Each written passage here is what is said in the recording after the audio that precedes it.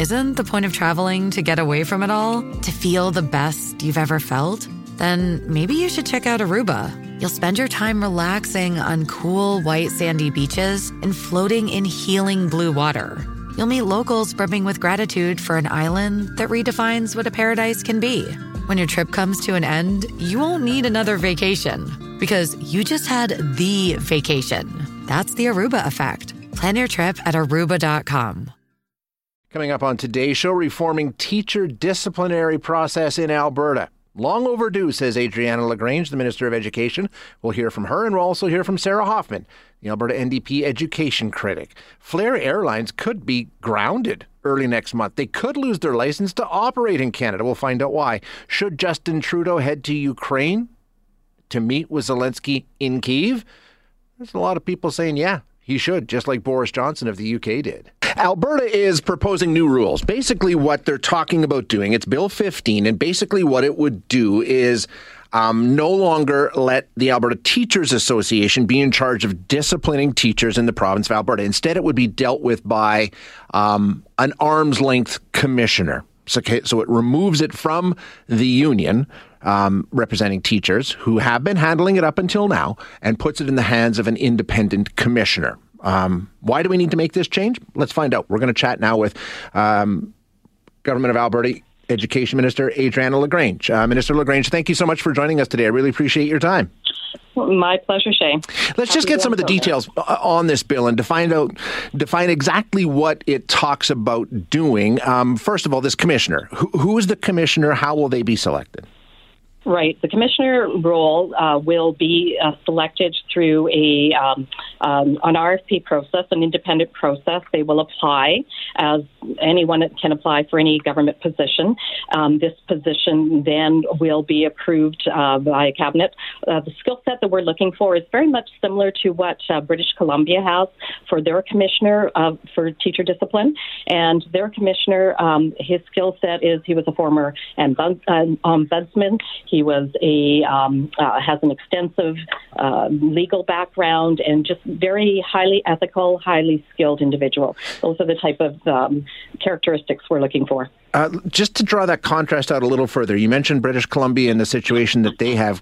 Is Alberta really the only jurisdiction right now where discipline is left up to the Teachers Association? Does everybody else have an independent commissioner set up like the one you're proposing?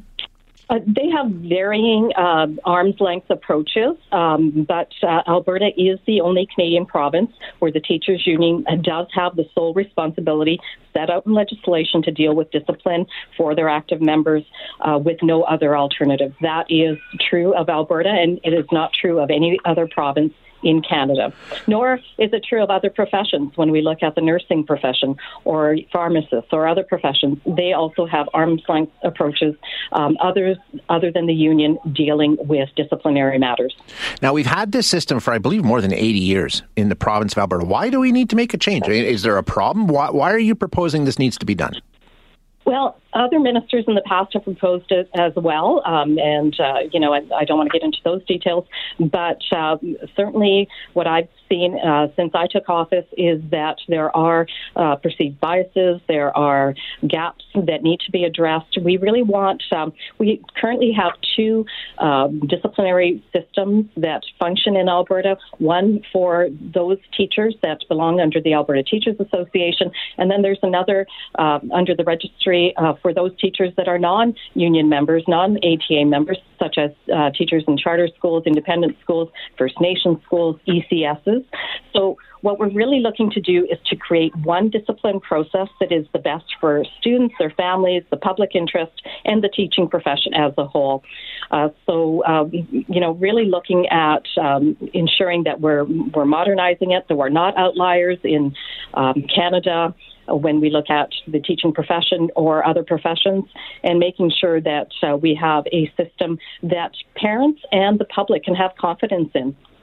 Just so I'm clear, when you're talking about bias, are you saying that teachers are being given, or the Teachers Association is being lenient on teachers because of the fact that they represent them? I mean, are you saying that an independent commissioner would be more reliable to mete out discipline appropriately? Are you saying that the ATA is showing bias and not doing the job appropriately?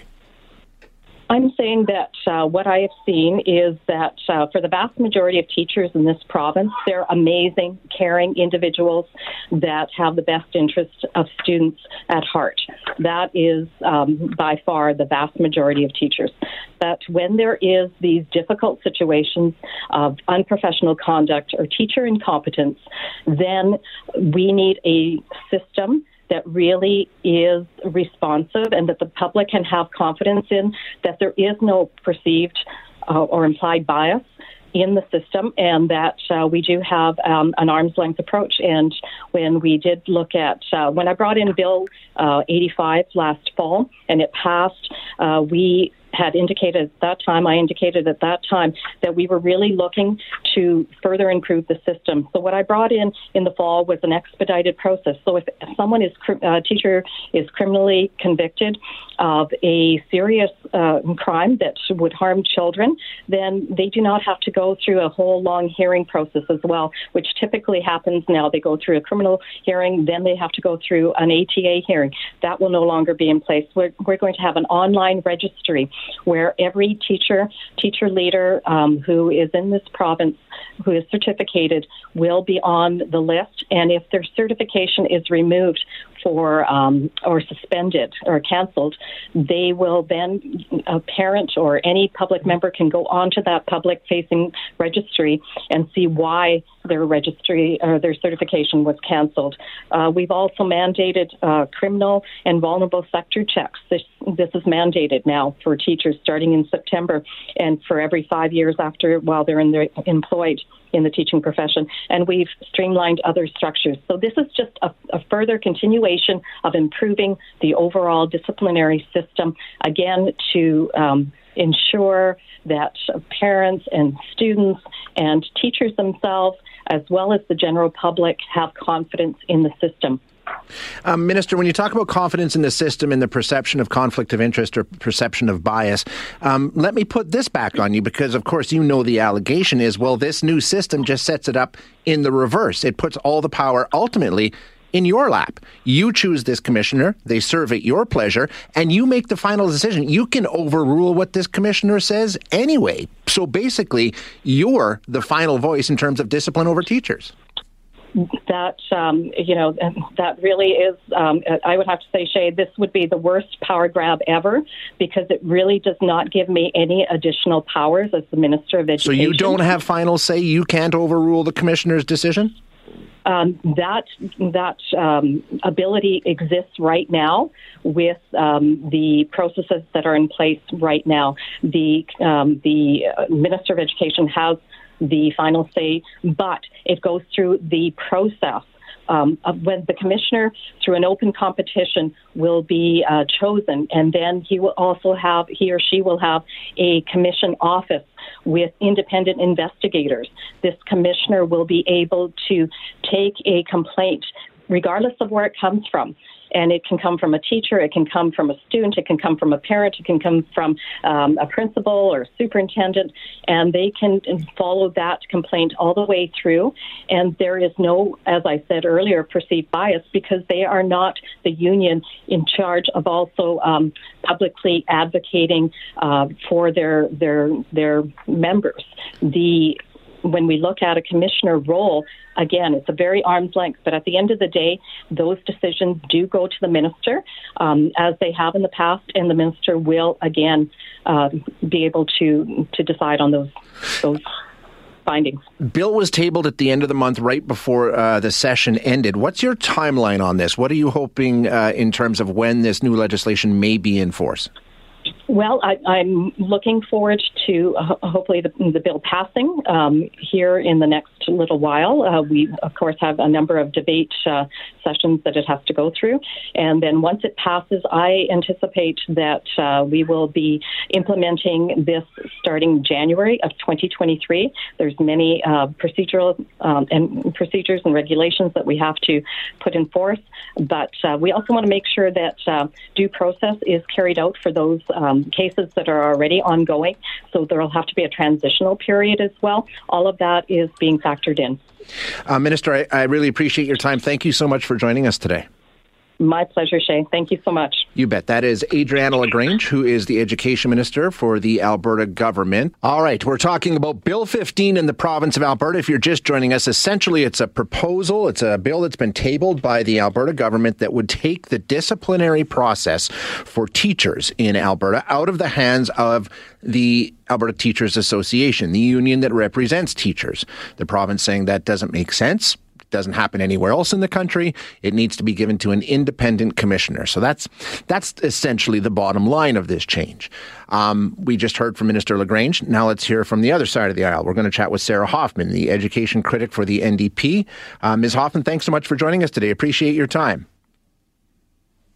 I'm happy to be here, Shay. Thanks for having me. Bill 15, it's been tabled. It's not legislation yet. I read through your statement that you put out in response to the bill back on March 31st, and you had a lot to say about the UCP. You had a lot to say about their treatment of teachers and education and curriculum and all the rest, but I didn't hear anything in your statement about Bill 15 itself. Do you have specific concerns about Bill 15? Do you see it as a problem?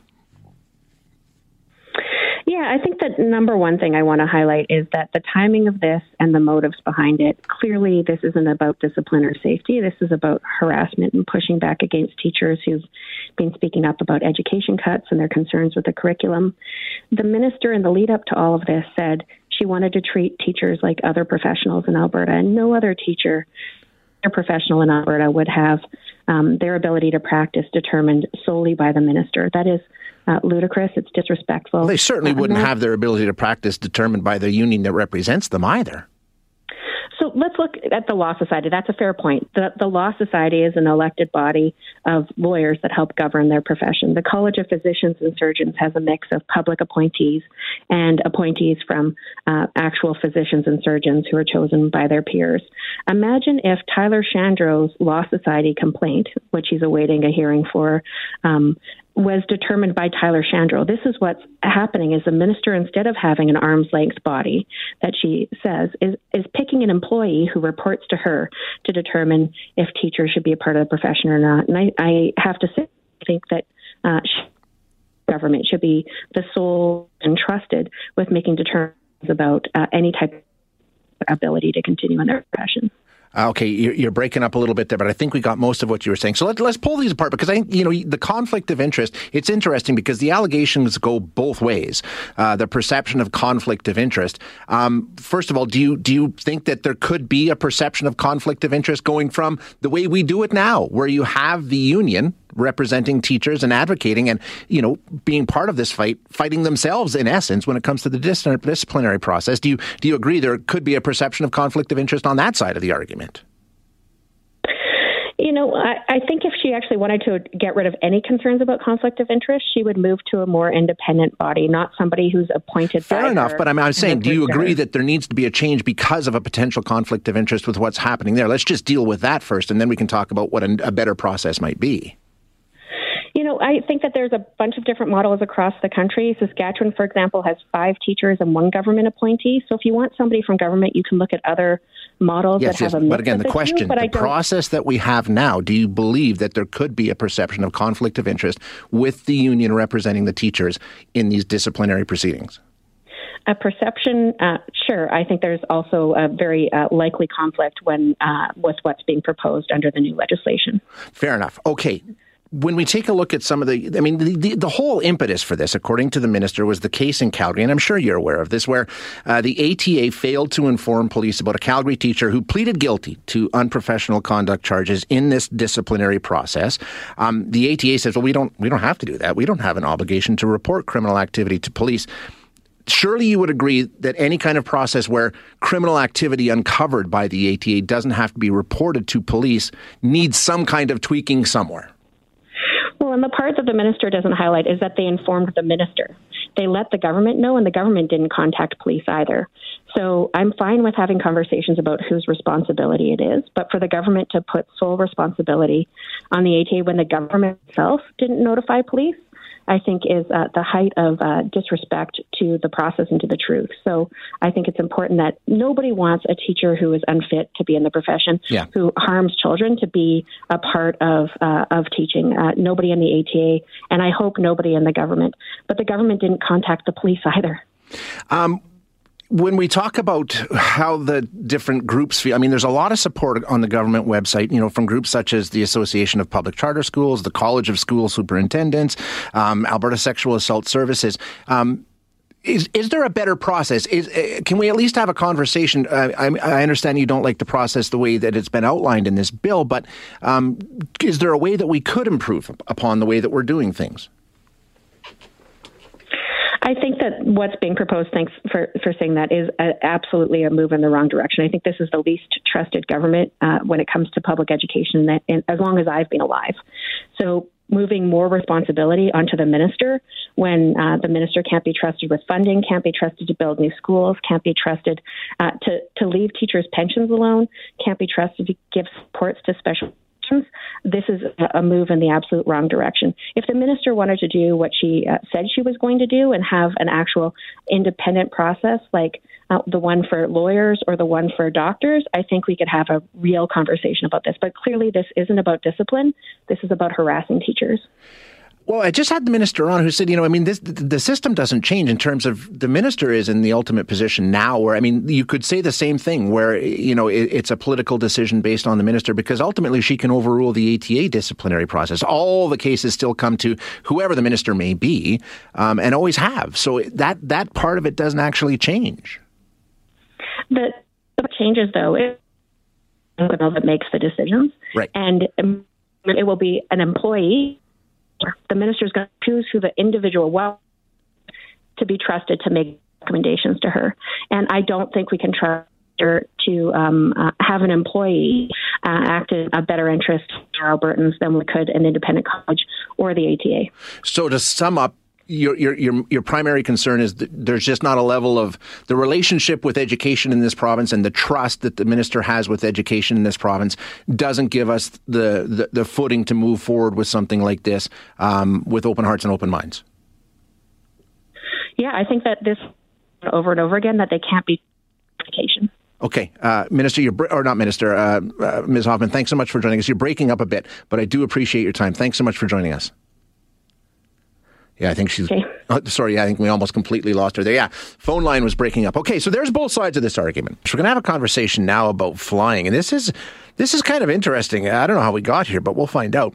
Bottom line, do you have a flight booked with Flair for next month?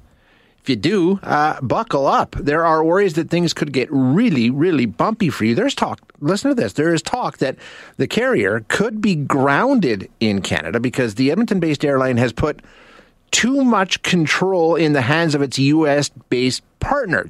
So much control that it doesn't meet Canadian ownership requirements in the eyes of the regulators. Bottom line, they could pull the license to operate in Canada and things could get messy really fast. The deadline, May 3rd. So let's find out what's going on here. It's a very interesting story. We're going to chat with John Graddick, who is a professor with McGill University's Aviation Management Program. John, thank you for joining us today. I appreciate your time. No problem. It's my pleasure. So try and help me make sense of this. What's going on? This all came up last month, I guess, in March, but how did we get there? What is this situation? How would you describe it?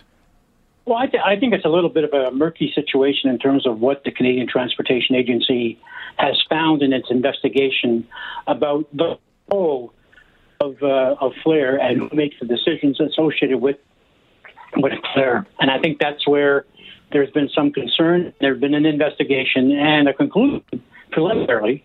The CTA saying that it seems that while there's no ownership violation, which are provisions that are in place for the airline operating certificate, there seems to be a control issue in terms of who is responsible for the major decisions associated with the ongoing operation of Flair. Yeah, because like you say, when it comes to the ownership rules, they're partnered up with a company called 777 that's based in Miami. But the way that it works, non-Canadian ownership does not exceed 49%.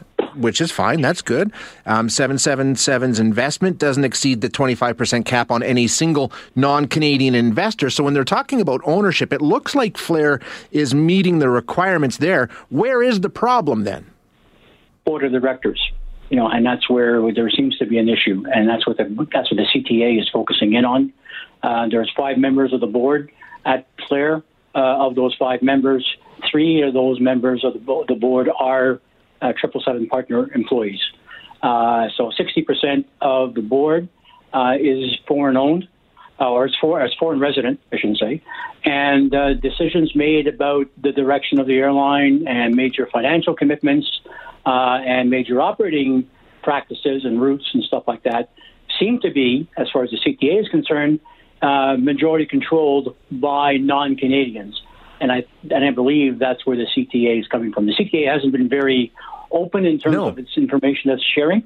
But, that we're reading between the lines and what's been released in the media, that, there seems to be a concern by the CTA that the majority of the power of the majority of Flair's board is American. And like you say, it's all very murky because CTA says, this May 3rd is the deadline. We gave them 60 days to respond to our concerns. That runs out May 3rd. We haven't received a response from Flair, and we could suspend their license. But Flair says, hey, we're working with the CTA. This is going to be resolved. So, like you say, it's tough to know exactly what's going on here. Yeah, and to the CTA's defense on this one, Flair had put together a request to the Minister of Transport for what I would call a state of execution on the CTA order, and they had asked for an 18-month let from the regulation. So it seems that Flair knows that they're in violation of the regulations, which to me is a no-no. Because if you're asking for an 18-month let, it must mean that you realize that there's a problem and you just want to have another 18 months to kind of figure out what the answer is going to be. And the submission that they made to the Minister of Transport, which is public, basically had no indication as to what remedies Flair was putting in place or proposing to put in place to solve this problem. So it really is kind of murky, and so we have to wait and see what the response officially will be from Flair to the CTA, and then worry about the CTA making its final decision about the suspension of licenses, potentially, for Flair. I wanted to ask you about that appeal to government. They went right to the minister, and it doesn't talk about, we can get back on. It doesn't really even talk about the complaints from the CTA. They seem to say, hey, you got to give us some time. If you don't, the airline industry, which has been hit really hard, is going to be hit again. A lot of people will lose their jobs. And hey, a lot of people are going to have their summer travel disrupted because they've bought tickets with Flair. So this is just a really bad move on your part. Like you say, it doesn't necessarily say, okay, we've screwed up a couple of things. We promised to fix them. It's kind of like, if you do this, it's going to blow up on you. Is that the impression that you get? Oh, yeah. I think, in my terminology, Flair is bullying the government. Okay. They really are. They're saying, you're going to basically consider suspending our license. And by the way, we've invested a lot of money and a lot of effort to endear ourselves to secondary markets into all of Canada, whether it's Abbotsford, whether it's Kitchener, whether it's Lethbridge. It doesn't really matter. So, and Canadians love us. And we're going to use the court of public opinion and the fact that we've endeared ourselves to these smaller communities in order to say, change the regulations or let us get away with the regulations that we're breaching. These regulations, have they always been in existence? Is this something new, or has this always been a condition of flying in Canada? If you want to say you're Canadian-owned, these are the requirements you must meet. Has the goalpost moved, or has this been a long-standing requirement for all airlines operating under Canadian flags? I've been in the business for 45 years, and it's always been there. Okay. So it's nothing new. There was a cap a few years ago that was at 25% total foreign ownership, and based on moves, and I think Flair was involved in that effort back in the late 2010s, or a number of other carriers, to raise the foreign limit to 49%. And that took about a year and a half, but the government finally did move it. So Flair does know what the rules are, and they know the game that has to be played. They're just trying to be a little fast and loose in terms of trying to get this one through. Where does this go? What do you think the outcome is, John? I mean, if you've got a ticket for May 4th on Flair, are you getting to your destination? it won't happen on the 4th. Okay. I think that Flair has a couple of alternatives. If the CTA does in fact issue a violation, they one of the options is to suspend the license. But there's also an appeal that Flair can make to the Transportation Appeal Tribunal of Canada, and that tribunal will in fact review the CTA decision, and Flair can make submissions to that tribunal, and then that tribunal's decision will remain final. So it is, it's not just going to be May 4th. It could take a couple of weeks beyond that. But, if you're looking at a flight in June, July, August, and depending on the level of risk that you're willing to take as a traveler, nothing may happen, something may happen. So if you're very risk averse, don't travel on Flair. If you are willing to take some risk, get some travel insurance, get some, pay with your credit card. But there could be some turbulence in the air. Wow. Fascinating times. John, thank you so much for the insight. Appreciate it very much. Great. Have a great day. Thank you. You too. So there you go. That's the situation with Flair Airlines. Earlier this morning, I asked you all to try your hardest to remove your disdain for Justin Trudeau from this next discussion, and you failed miserably. The text line was, I think he should go to Ukraine. I'd like to see Trudeau in a war zone, all kinds of things like that. Okay, try again. Work with me on this one, okay? Just sit back for a moment, close your eyes, and imagine we're talking about, I don't know, Pierre Poilievre or Leslyn Lewis, or I don't care. Pick your politician of choice, whoever it might be from whatever party it may be. Do you think there is value in having that person, Canada's leader, the Prime Minister of this country, travel to Ukraine, just like Boris Johnson did, just like the leader of the European Parliament did? Recently, they made headlines. They traveled to Kiev and met with the Ukrainian president. Johnson actually went for a walk through the streets of Kyiv with Volodymyr Zelensky.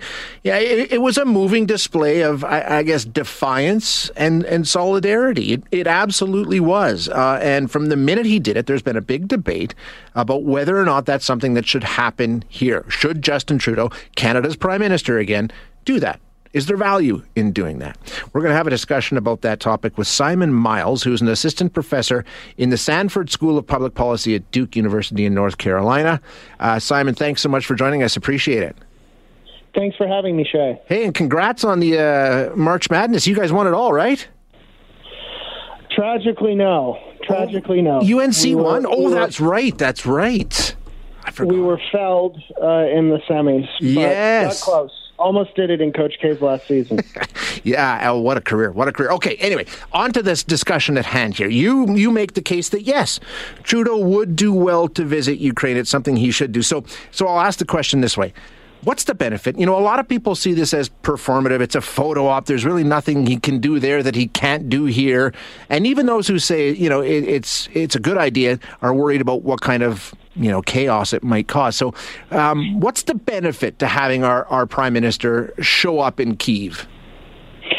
Well, Shay, as I wrote in the Globe and Mail, this is largely symbolic, but symbols matter in international politics, and symbols especially matter in wartime. They especially matter when, of course, you have one country that's doing an enormous effort fighting the Russian invasion, and also for the whole world as a reminder that they're not alone. And I would add, by the way, you mentioned, of course, Prime Minister Johnson's trip and Ursula von der Leyen of the European Commission. Today, just this morning, the presidents of Poland, Latvia, Lithuania, and Estonia went to Kyiv. They are in Kyiv right now, still, I believe. Walking the streets of Borodyanka, which is a sort of bedroom community of Kyiv, which has been absolutely destroyed by the Russian invasion. So my argument here is that a visit by the Prime Minister of Canada, Canada being a country for which Ukrainians have a great deal of affection. I can't tell you how many times on my trips to Kyiv I've been asked, do you know my cousin? Often who actually did live in Edmonton. And that would be a powerful signal to Ukrainians in the world that Canada and the rest of us are not just abandoning them to some kind of frozen conflict. One of the things that I wanted to address when I wrote this piece was that as the war shifts eastward into the Donbass, There's a lot of talk of it becoming sort of a frozen conflict like it's been since 2014, one to which the world could kind of just turn its back. That frozen conflict was killing thousands of people. It wasn't very frozen for the people on the front lines, but it was sort of allowed to fade into the background. So I think a visit by a Canadian Prime Minister, as has been the case with the Poles, the Lithuanians, the Latvians, the Estonians, the Brits, and the European Union, would be a powerful reminder that this is happening, this matters, and that the world stands with the Ukrainian people as they fight Vladimir Putin's invasion. Let's talk about the symbolism, because you know what? There's value in symbolism, I think, especially in this situation, Simon. When you talk, there's an information campaign that's going on here, and I think that's part of the reason why Zelensky has been so prominent and has been so willing to walk the streets with Boris Johnson, for example, because that information, that narrative is vitally important to the Ukrainian efforts. I think that's right. And look, as I said in the Globe, the Prime Minister should not go empty-handed. Right. The Ukrainians need weapons as this conflict enters a different military phase. They need ballistic missile rounds. They need artillery rounds in particular. They need unmanned combat aerial vehicles, things like that. So yes, as any guest, he shouldn't arrive empty-handed. But they also need awareness, and they need the momentum of support to continue. We've seen, for example, out of the United States, more and more and more tranches of military lethal aid coming to Ukraine. This is a topic of almost unprecedented bipartisanship in American politics right now, one. And so I think the symbolism of showing not just to the Ukrainians, but also to the Russian people that this support exists, and showing the Russian leaders that people like Justin Trudeau are uncowed, that they're willing to go not to an active war zone now that the Russian forces have withdrawn, but still to a country at war, and very much kind of plant the flag that Canada stands with Ukraine. The other argument, and this always happens in and this is the biggest one that I can think of in a very long time, but whenever there's a situation on the ground somewhere, world leaders, prime ministers, presidents have this debate about whether or not they're going to cause more harm than good by going. Does whatever kind of security operation there is in Ukraine right now around Zelensky, do they need the added burden of now trying to welcome a world leader into the country in the midst of what's going on there? Are they, in a position where the last thing they need is Justin Trudeau dropping into Kyiv to go for a walk through the streets with Zelensky? They just can't handle it right now. It's just going to make things worse. Well, that's, of course, an important point to raise, and there are a few issues here. One, the countries who are sending their presidents thus far are in extremely close communication with the Ukrainians.